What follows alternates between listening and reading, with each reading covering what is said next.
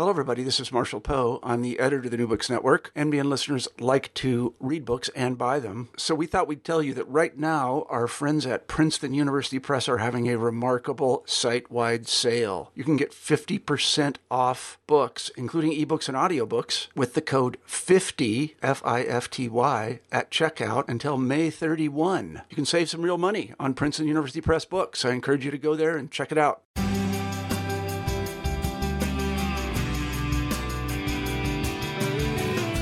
Welcome back to New Books in Sociology, a channel on the New Books Network. I'm Sarah Patterson, and today we'll be talking with Chris Clearfield about his new book with co-author Androsh Tilchik, Meltdown: Why Our Systems Fail and What We Can Do About It. Welcome to the show, Chris. Hi, thanks for having me. Can you tell us a little bit about yourself and your co-author? Sure. So Androsh and I have very different professional backgrounds, very different kind of ways that we came to this book. I used to be a derivatives trader on Wall Street. So I traded during the financial crisis. I was a science nerd as an undergrad and then thought I was going to go to grad school, but ended up getting waylaid by finance. And so I came to this topic with kind of, I would say, an appreciation of systems and failure, and also an interest in kind of why some organizations seem to make better decisions than others. Androsh is a sociologist, so he has his PhD. He teaches at the University of Toronto's Rotman School of Management, their business school. And so he's somebody who, actually really has in a rigorous way looked at how organizations behave and kind of how they make the kind of decisions they do, how culture influences these things. And so, together we came to this topic and we started exploring these questions around, why there are these big failures in the world, and which we sort of see all around us, what causes them to happen, and why do some organizations do better than others at managing them, and sort of what can we learn from that? So how did this book come about for you guys in particular? Well, Androsh and I started working together. We started doing consulting stuff together. We had a couple of interesting projects that kind of came around as he and I started to think about these issues. And as part of that, we were doing some, trying to really make sure our thinking was rigorous, trying to sort of, come up with a framework and kind of quantify how these things worked. And so we were doing basically a bunch of research together, and also writing some things. And someone suggested that we write a book proposal for the Financial Times and McKinsey. They have their Business Book of the Year contest, which they run jointly. But one of the components of that is a component for book proposals, where authors under 35, I think it is, can write a book proposal and submit it to the contest. And so we decided to do that. We entered, and we ended up winning for what turned out to be a proposal that led to this book, to Meltdown. Okay, so the book is broken down into two parts. First, why our systems fail, and the second part is what we can do about it. So let's start with the Washington Metro Train 112 example that you give. Can you tell us why you start with that and sort of how that sets the stage for your book? Sure. Yeah. So the crash of Metro Train 112, and this is the Washington area Metro Transit Authority, which is also called WMATA, and I might slip into and call it WMATA instead of just a metro, because it's sort of embedded in my brain at this point, having done this research on it. So, Washington, D.C. runs a big metro system. It runs a metro system that has suffered its share of challenges, kind of from an engineering perspective, but also from a cultural perspective and a governance perspective. And so the book kind of opens with this story about a collision between these two trains that happen on a day that's clear. There's no adverse weather conditions. There's sort of really nothing out of the ordinary going on. And yet these two trains collide, and they collide in a system that in theory has been built to make it impossible for trains to collide. There's, track sensors and things like this that track the trains and are supposed to make it so they automatically brake if they get too close to each other. And that didn't happen. And so we start the book with that, and we kind of put just sort of a placeholder, because it is really the classic type of accident that we are talking about. It's an accident that doesn't come from one huge failure, but come from this series of small failures. And a little bit of the book is sort of a detective story, kind of going along with those engineers to try to figure out what caused this collision that should have been impossible. So you have this really great quote early on in the book from an NPR producer, and she says, "I think in moments like these, you come to realize two things: how tiny and vulnerable we are in this world of massive machines we've built, and how ignorant we are of that vulnerability." So I was hoping you could explain really what you were using that quote to illustrate and talk about 3 Mile Island. Sure, yeah. So the 3 Mile Island accident was obviously a landmark accident in the U.S. nuclear industry. The core of the power plant melted down. No lives were lost, kind of approximately, but it was, a big accident, big deal, costly. Obviously, got the, garnered national attention, and so. One of the really interesting things about the accident was the kind of the way it was investigated. And the sociologist who you mentioned, Charles Perrow, who goes by Chick, was his nickname. So Charles Perrow was kind of I would say, no pun intended, a dyed-in-the-wool organizational sociologist. I mean, before he came to work on 3 Mile Island, he worked on, things like organization in New England textile mills and things like that. So, I mean, really a sociologist. And then one of the people on the commission investigating the 3 Mile Island accident was herself a sociologist, somebody who had worked with Perrow. I think he had been part of the hiring committee that hired her at some point in her career. And she said, I know there's a bunch of engineers who are going to be looking at this, but this also seems like an organizational accident. And if there's one person who knows organizations, it's Chick Perrow. And so Perrow, was a kind of I would say a parallel part of this investigation. He looked at all of the documents. He looked at looked into the accident, read transcripts of hearings and things like that. And the official conclusion of the investigation committee was that this accident was a result of operator error, that the operators at 3 Mile Island, they did the wrong things in response to the kind of crisis and to the problem at the plant. And that exacerbated the issue. But what Perrow saw when he looked at this was that there was actually no way of understanding the kind of the logic of this accident, except in retrospect. So while things were going, there was no way for the operators to understand what the causes were. And so what Perrow thought was basically that blaming the operators was kind of a cheap shot, that this was a systems failure fundamentally. It was a failure that didn't come from, one huge problem, but came from this kind of incomprehensible interaction of lots of small problems.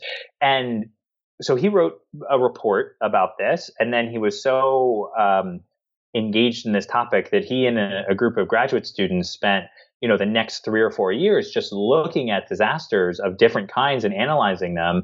And he was really Perrow and his group's insight that came up with this way of kind of classifying the world in terms of complexity and what he called tight coupling, which was a term borrowed from engineering. And so looking at how complexity and tight coupling contributed to these kind of accidents. And maybe it'd be helpful for me to just sort of define what each of those things are. So in Perrow's kind of use of the term, complexity is basically how many unexpected interactions are potential in the system. So it's sort of a measure of the number of connections in the system, but also a measure of how difficult it is for the people working in the system to understand what's going on. So a nuclear power plant is a great example of that, because you can't just send somebody into the core to see what's happening, right? You have to rely on all of these indirect measures like temperature and pressure and things like that. And so that's kind of complexity in a nutshell. And tight coupling is this other axis, which is a term borrowed from engineering. It basically means how much buffer there is in the system. If something starts to fail, how likely it is that things will keep failing and will escalate. And again, nuclear power, classic system with tight coupling, you can't undo the reaction, right? I mean, once the reaction starts, there's decay heat. There are all these things that the core kind of needs to be cooled. And so once the accident starts to happen at 3 Mile Island or in any nuclear power plant, you really can't put the genie back in the bottle. You can't sort of wind back the clock and fix things. And so it was really kind of using this lens that Perrow thought of complexity and tight coupling as these two kind of major factors that made these accidents much more likely. And Perrow makes the case that in some cases it makes them inevitable. And what kind of, I think what we have built on with his work is sort of looking at when Perot did his analysis, there just weren't that many systems that were both complex and tightly coupled. But now in our modern age, they're all over the place. There's tons of them, from our cars and our computers and social media, even to things like just the fact that we carry these constantly internet connected devices with us all the time. So talk to us about Deepwater Horizon and how this ties to the ideas of complexity and systems being tightly coupled. So Deepwater Horizon was BP's big oil spill and explosion in the Gulf of Mexico. And that accident had, a bunch of different causes. But complexity and tight coupling are sort of right there front and center. Deepwater Horizon was not just a clever name. I mean, this was deepwater drilling just before working on the well that ultimately destroyed the rig and caused the oil spill.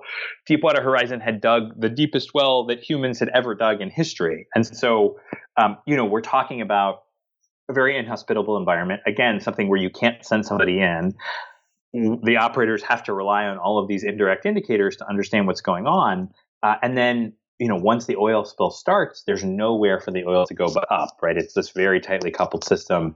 And we saw, if you remember, while this accident was happening, it was like day by day, there were months where BP was trying one thing after another to try to plug up this well and to stop this leak. And so, it's an example of a system that, even a couple of decades ago, if you were thinking about oil drilling, you would often be thinking about platforms in shallower water or, onshore drilling activities that could themselves have problems, but they were also a little bit simpler and a little bit less tightly coupled. So another quote I really liked that you had in the book was, "One way to hide a log is to put it in the woods." Yes. So here you talk about hiding complexity in systems, and you give this specific example of Enron. So I was hoping you could talk to us more about that. Yeah, so Enron is really an interesting example, and there's been so much good reporting done on Enron and so much good investigation on it. What we did when we looked at Enron was we sort of took it from a slightly different angle. We looked at kind of not just what had happened in the kind of particulars of the fraud that the executives at Enron perpetrated, but we sort of looked at it from the question of, why were they able to perpetrate this fraud? And so, it turns out that what Enron had done from kind of a corporate finance perspective or a corporate organization perspective is they had set up all of these entities. And what all of these different individual entities let them do was develop this incredibly complex sort of set of internal transactions. And what that set of transactions let them do is it let them, hide their debt and sort of fraudulently characterize loans as cash flow, basically. And what's interesting about Enron is, if the company had been simpler, if there hadn't been all of these different things, if it hadn't been such a black box, which I think is what drew reporter Bethany McLean to it in the first place, in part, they wouldn't have been able to do all of these financial machinations that let it look like they were making a bunch of money when in fact they weren't. In fact, they had just, sort of put together a series of transactions that let them record gains on paper, but not in the real world. And so complexity, in a sense, really let them get away with this wrongdoing and kind of created the opportunity for it, and also let them hide it. So then you move into the part of the book you call Conquering Complexity.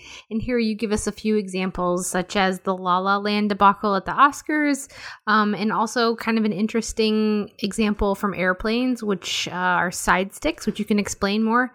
But here you're talking about sort of that there's value in elegant design, but there's also value in being able to see the state of a system simply by looking at it. Let me take a step back for just a second before we kind of dive into that, because I think one of the things that is true about systems in our world is that they're relatively hard to change, right? They're relatively hard to deal with. So, there are lots of businesses that have lots of systems in them. There's lots of organizations like universities and things like this that have systems that come from their organizational culture, come from even, specific IT products that they have and that they use.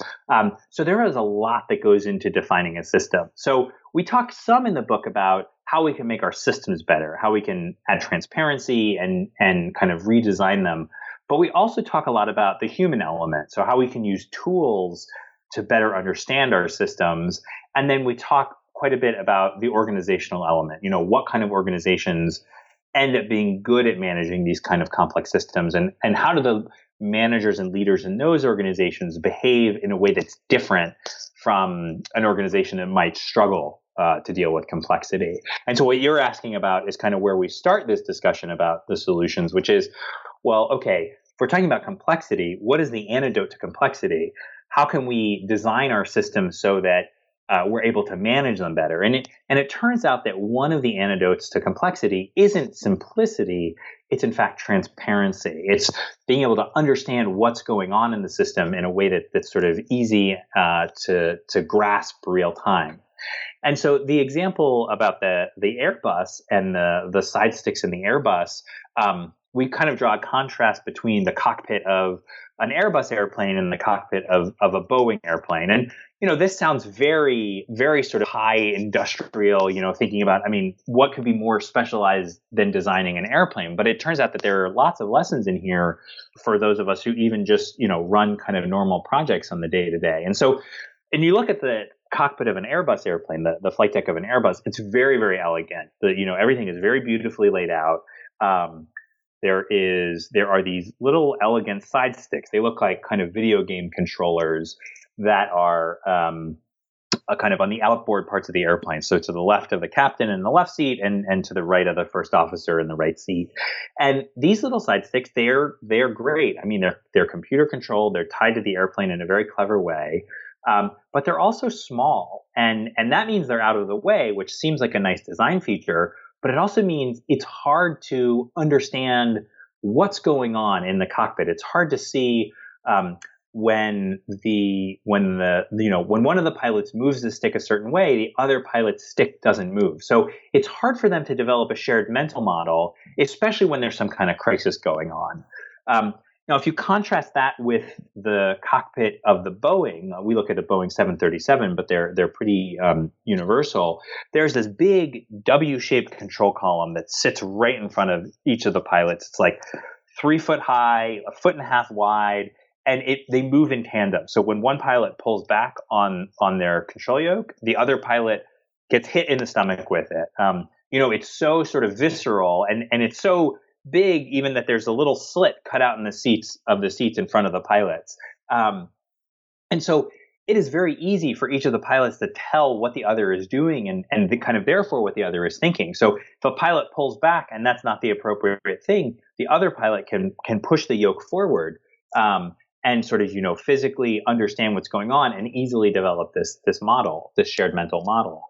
And that sounds like kind of a small thing. And these big yokes in the Boeing, they seem really inelegant. We talked with one pilot who talks about constantly spilling his lunch over his shirt because the other pilot does something with the control yoke and he gets whacked with it.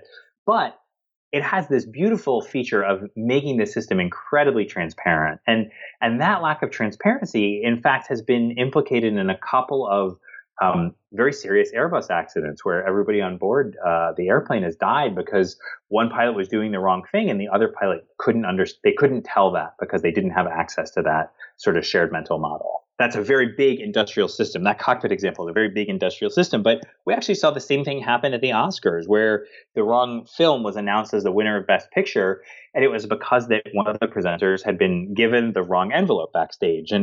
And the envelope, when you look at it, has this very subtle kind of beautiful gold lettering on it.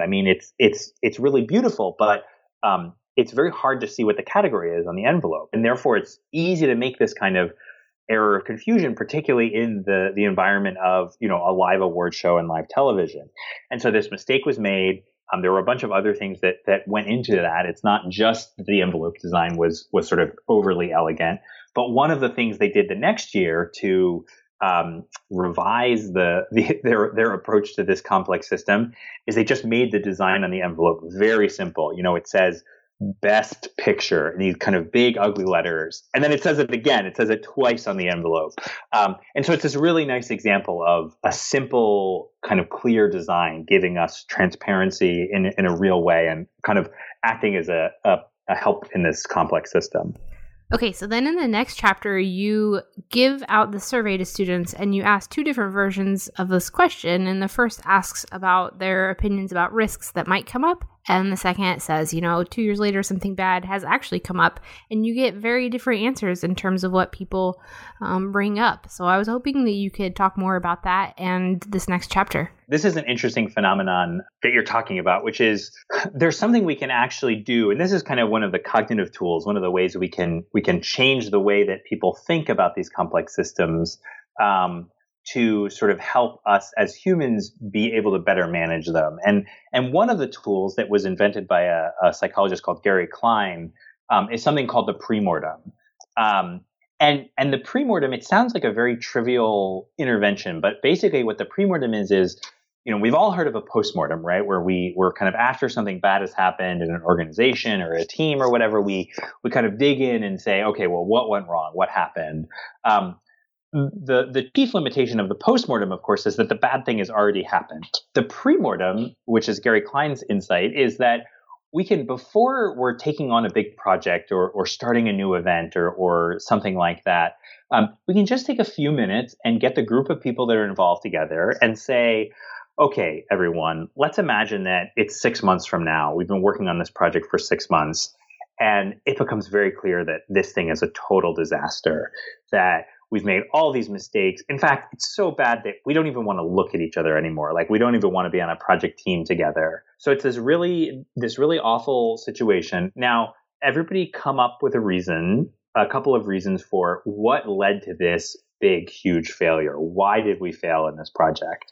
And so if you're working with a team, you can do this as an individual, but if you're working as a team, everybody takes a minute, goes around the room, everybody takes a minute and writes a couple of things on their piece of paper. What are the stories that led to this failure? And then you go around the room and you get everybody to share one of the explanations for this failure, one of the reasons for this kind of big failure.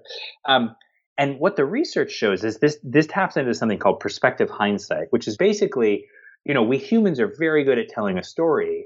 And when you compare this kind of premortem approach with a simple approach to brainstorming, what you find is that it really engages our kind of human ability for storytelling. And so we are more likely to come up with not only a broader set of things that caused this failure, but also a more specific set of things that caused this failure. And the other thing that happens is, by kind of embedding this in a group dynamic, in a group culture, we shift the discussion from like, okay, how can we be smart and come up with solutions to, all right, well, how can I look smart by coming up with, these kind of realistic and impactful ways that this project might fail. And so, so it's this powerful approach that gives us, in a couple of different ways, really gives us an ability to come up with kind of a good set of reasons why things might fail. And it turns out to be a powerful technique in lots of different contexts. So then you bring up a really important and still relevant example, which is the Flint, Michigan water crisis. And here you talk about how when there isn't enough information, we tend to fill it in, and feedback loops are really important, especially for reading warning signs. So I was hoping you could talk more about this example. Sure. And, Flint is such a complex issue, and we only kind of look at a pretty thin slice of it. I mean, Flint is an issue of race and class, and, kind of a belief in the role of government and all of these sorts of things. But one of the things that when we looked at it from kind of a systems perspective, we saw very clearly was that the people who were in charge of safeguarding Flint residents from the kind of dangers of the water supply were not only were they not good at looking at these weak signals of failure and interpreting them and understanding them, they in fact actively, threw out data that disagreed with their conclusions, and they really kind of worked to suppress these voices of dissent that suggested that there might be something wrong. And so it's just kind of this obviously tragic but also fascinating example of what not to do when dealing with a complex system, which, it turns out delivering clean, safe drinking water to people really, really is a complex system.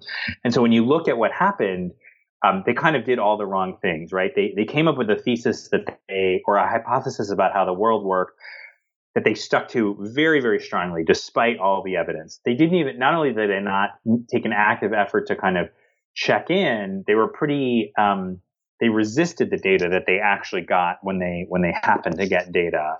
And so they kind of, rather than treat, this word that organizational scholars use called anomalizing, which sounds like a really wonky word, but it basically means, treating these kind of small issues as big ones and trying to understand the root causes. The officials in Michigan working on the kind of Flint issue, I mean, by and large, they tried to ignore and kind of write off all of these warning signs. And in a complex system, one of the hallmarks of a complex system is that you can't predict all of the ways that things are going to fail. You can't predict all of the obstacles that you might face and all the ways that things might go wrong. And so, what that means is you have to pay attention. You have to let your system kind of tell you the ways it might fail. And if you don't do that, we really see the tragedy as the result. So the next thing that you bring up is that dissent within an organization is really important. So I was hoping you could talk more about that. Yeah. Exactly. So the kind of dissent angle is interesting because one of the things that, I guess there's sort of two aspects of it, right? In a complex system, it's often people that are sort of lowest in the hierarchy that are closest to the operational details, right? That kind of can see what's going wrong and can understand things. That's not always the case, but that is often the case. That's often kind of a feature of the way that we organize our organizations and our systems. And so,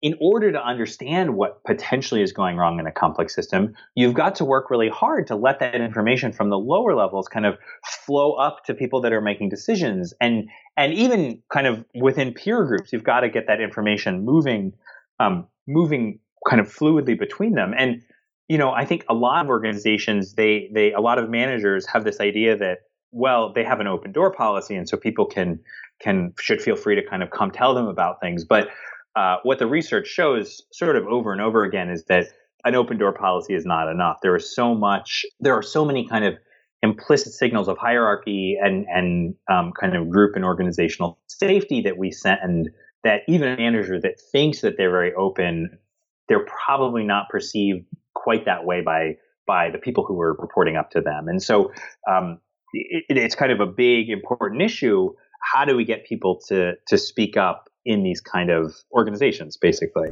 So then you talk about diversity, and I think this example that you give is really interesting, where if you look at the board of directors, in terms of how many bankers are on our board of directors and bank failure, there is a serious correlation there. So I was hoping you could talk more about that example and the importance of diversity. Sure. Yeah. I mean, this was one of the more surprising surprising kind of pieces of research that we found while researching the book, which was diversity actually has a pretty big role in helping us manage complex systems. And when we talk about diversity, we are talking about surface level diversity. So, skin color, ethnicity, gender, but we're also talking about diversity in expertise and professional backgrounds. And it turns out that both of these things really have an important role to play in getting groups to make better decisions. And so, again, complex environment is one where we can't, a priori predict all of the failures that we might see.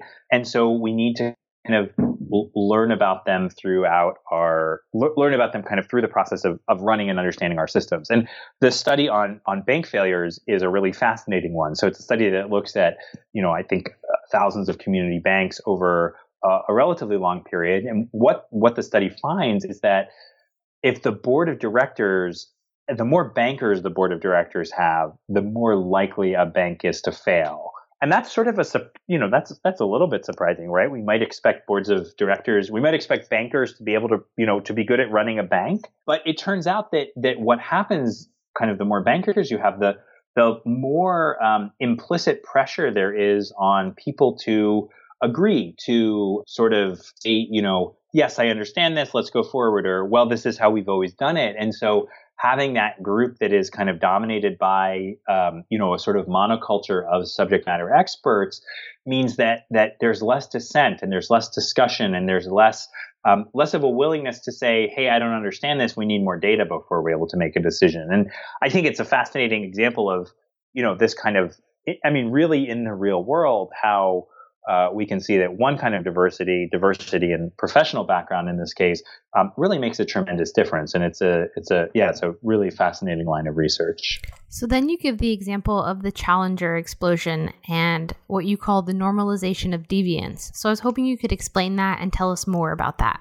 Well, so normalization of deviance is this term that was coined and identified by Diane Vaughan, who's a sociologist who looked at the Space Shuttle Challenger explosion. And I think what's the basic idea of normalization of deviance is that in complex systems, Murphy's Law is wrong, it turns out, right? Most of the time, if we take a shortcut or we do something wrong, there aren't really any consequences to it. We just sort of we very often get lucky. It's like if you don't wear your seatbelt, most of the time you're going to be fine. Most of the time you don't get into an accident. And so normalization of deviance is this idea that if we deviate from the kind of way that we are sort of supposed to operate, or the way that procedures are supposed to operate, and there aren't consequences, then we get more and more comfortable with that deviation, and that can kind of, sort of build on itself. And so Diane Vaughan wrote an amazing book, kind of looking at the Challenger launch decision and kind of looking at why that happened, why the Challenger tragedy happened, and normalization of deviance was a big part of the kind of organizational factors that she saw went into this, and the cultural factors that went into it. It turns out, kind of tragically, the same thing happened. Normalization of deviance was also a big part of the Columbia Space Shuttle disaster a couple of years later, and so. It turns out that normalization of deviance was also a big part of the Columbia Space Shuttle disaster, which was decades later. And so after the loss of Columbia, what NASA did was they looked at kind of how they could prevent normalization of deviance from kind of an organizational perspective. And so one of the things we did was we went and we talked with managers at Jet Propulsion Labs, which is kind of an institution that builds, they do amazing things, right? They build spacecraft that go and drive around on the surface of Mars. And so they have a really challenging job, as you might imagine. And one of the ways that they have tried to sort of pioneer things from a risk management perspective is they've really created a very clever setup where they have, in addition to, say, having a project team who is working on launching a particular mission to Mars or looking at what science needs to be included on it and things like that, they also have a risk group who essentially owns the risk of the mission. And that risk group, they are kind of in parallel with the sort of project teams, but they have a different perspective. They act as kind of outsiders, and they're able to sort of balance the production pressures with the kind of need to get the mission done in a way that is not minimizing risk, but in a way that is taking acceptable risk. And so it's really kind of an insightful way of organizationally trying to combat this normalization of deviance, which is, a fairly challenging and thing to work with. So then you talk about a really important cycle in your book, and you quote Christensen, who says, "The most striking thing about these teams was the pattern, this cycle of moving from task to monitoring to diagnosis and then back to tasks again." So I was hoping you could talk more about this cycle and these examples that you give in this chapter. It's totally fascinating. Marlis Christensen is a really amazing and interesting researcher who was a medical doctor and then went and got her PhD in organizational behavior or sociology. And as part of her research, she was able to look at teams of medical people, trauma teams, working with an asthmatic trauma case. But the kind of cool thing is it was a medical mannequin. So she was able to look at a bunch of different teams dealing with the same problem and look at, how some teams were able to manage that crisis and get through it, and others weren't. And what she found was exactly what you were just saying, that the teams that were most effective at solving this problem, they were able to sort of do this kind of iterative cycle where they came up with a theory, they did some kind of tasks to try and validate that theory, and then they monitored what was happening and sort of saw if that worked well or didn't. The insight here is that the teams that did the best were the teams that were able to sort of rapidly and regularly cycle between that. So they didn't just get stuck doing tasks like checking different, different breathing indications, for example, or trying different interventions. They went and they did a task, and then they saw how it worked, and then they made a theory, and so on and so forth. And so it's exactly as you said, the teams that were successful at this were the ones that didn't get in, just didn't get stuck in the weeds trying thing after thing without actually seeing if it worked and not kind of developing their hypotheses. And I think what's amazing about this research is that, in the ER, where Marlis looks at this, you're talking about something on the order of kind of minutes. But this also really applies in the real world too, right? Many of the projects that lots of us undertake, whether we're, a business person kind of expanding say a local bakery, or we're somebody starting a new line of research in our PhD, or we're a business person, thinking about expanding to a new country, kind of regardless of the scale, many of us face these kind of problems where it's exactly what's going to work. And so we need to try something, see what happens, kind of develop a theory, and then iterate on that. Great. Thanks for all of that. So what are your big takeaways for the reader? I think there's really a big kind of thing embedded in this book, which is, it turns out that a lot of the systems around us are complex in this way that makes them more prone to failure. And I think a lot of us, though we may not think of it this way, in our daily lives are dealing with these kind of systems, whether we are somebody who, works on a team or runs a business, or, even if we're just thinking about this stuff in the context of our home. And getting good at this stuff it's really important. We don't necessarily think that, so the environmental protection, the Michigan Department of Environmental Quality, I don't think those people went to work every day thinking, wow, we're managing this big complex system, people's lives are at stake. We need to be approaching this in the right way. I don't think they thought, I think they thought of themselves basically as project managers running, some kind of relatively straightforward project. And the truth is that most of the world is not straightforward in that way anymore, and that there are really big consequences to getting this wrong. So, even if we're talking about, it may not be loss of life, although that comes up in lots more context than we might expect. But even if we're talking about, a financial shock, that means that people in our company are going to be laid off, or, have to look for a new job, or things like that. So I guess the challenge with this stuff is that it's really everywhere, and many of us are embedded in complex systems, even though we don't realize it. The good news, I think, is that because these systems fail in similar ways, there is a common set of solutions that really helps us get better at managing them and figuring these things out. Great. So what are you guys working on now? We're working on a bunch of different things. One of the things we're working on in kind of a real serious way is how do we get this message to as many people as possible? And so, that's not only doing great podcasts like this, but also thinking about, how we can make this advice and help companies embed it in their operating culture and their organization culture. We're also, of course, thinking about the next kind of big projects we want to work on. Andras has just gone on parental leave, so there's a little bit of a buffer for us to not have to jump immediately into the next thing. But who knows? We're kind of we really loved, each of us love this approach of kind of digging deep into this set of research and trying to create a book that was both practical and engaging for as wide of an audience as possible. And so we're really thinking about what the next step is for us. Great. Well, thank you for being with us today. Yeah, thanks for having me. It was really, really great. Today we've been talking about Meltdown, why our systems fail and what we can do about it, with co-authors Chris Clearfield and Andras Tilchik. Check us out next time on New Books in Sociology on the New Books Network.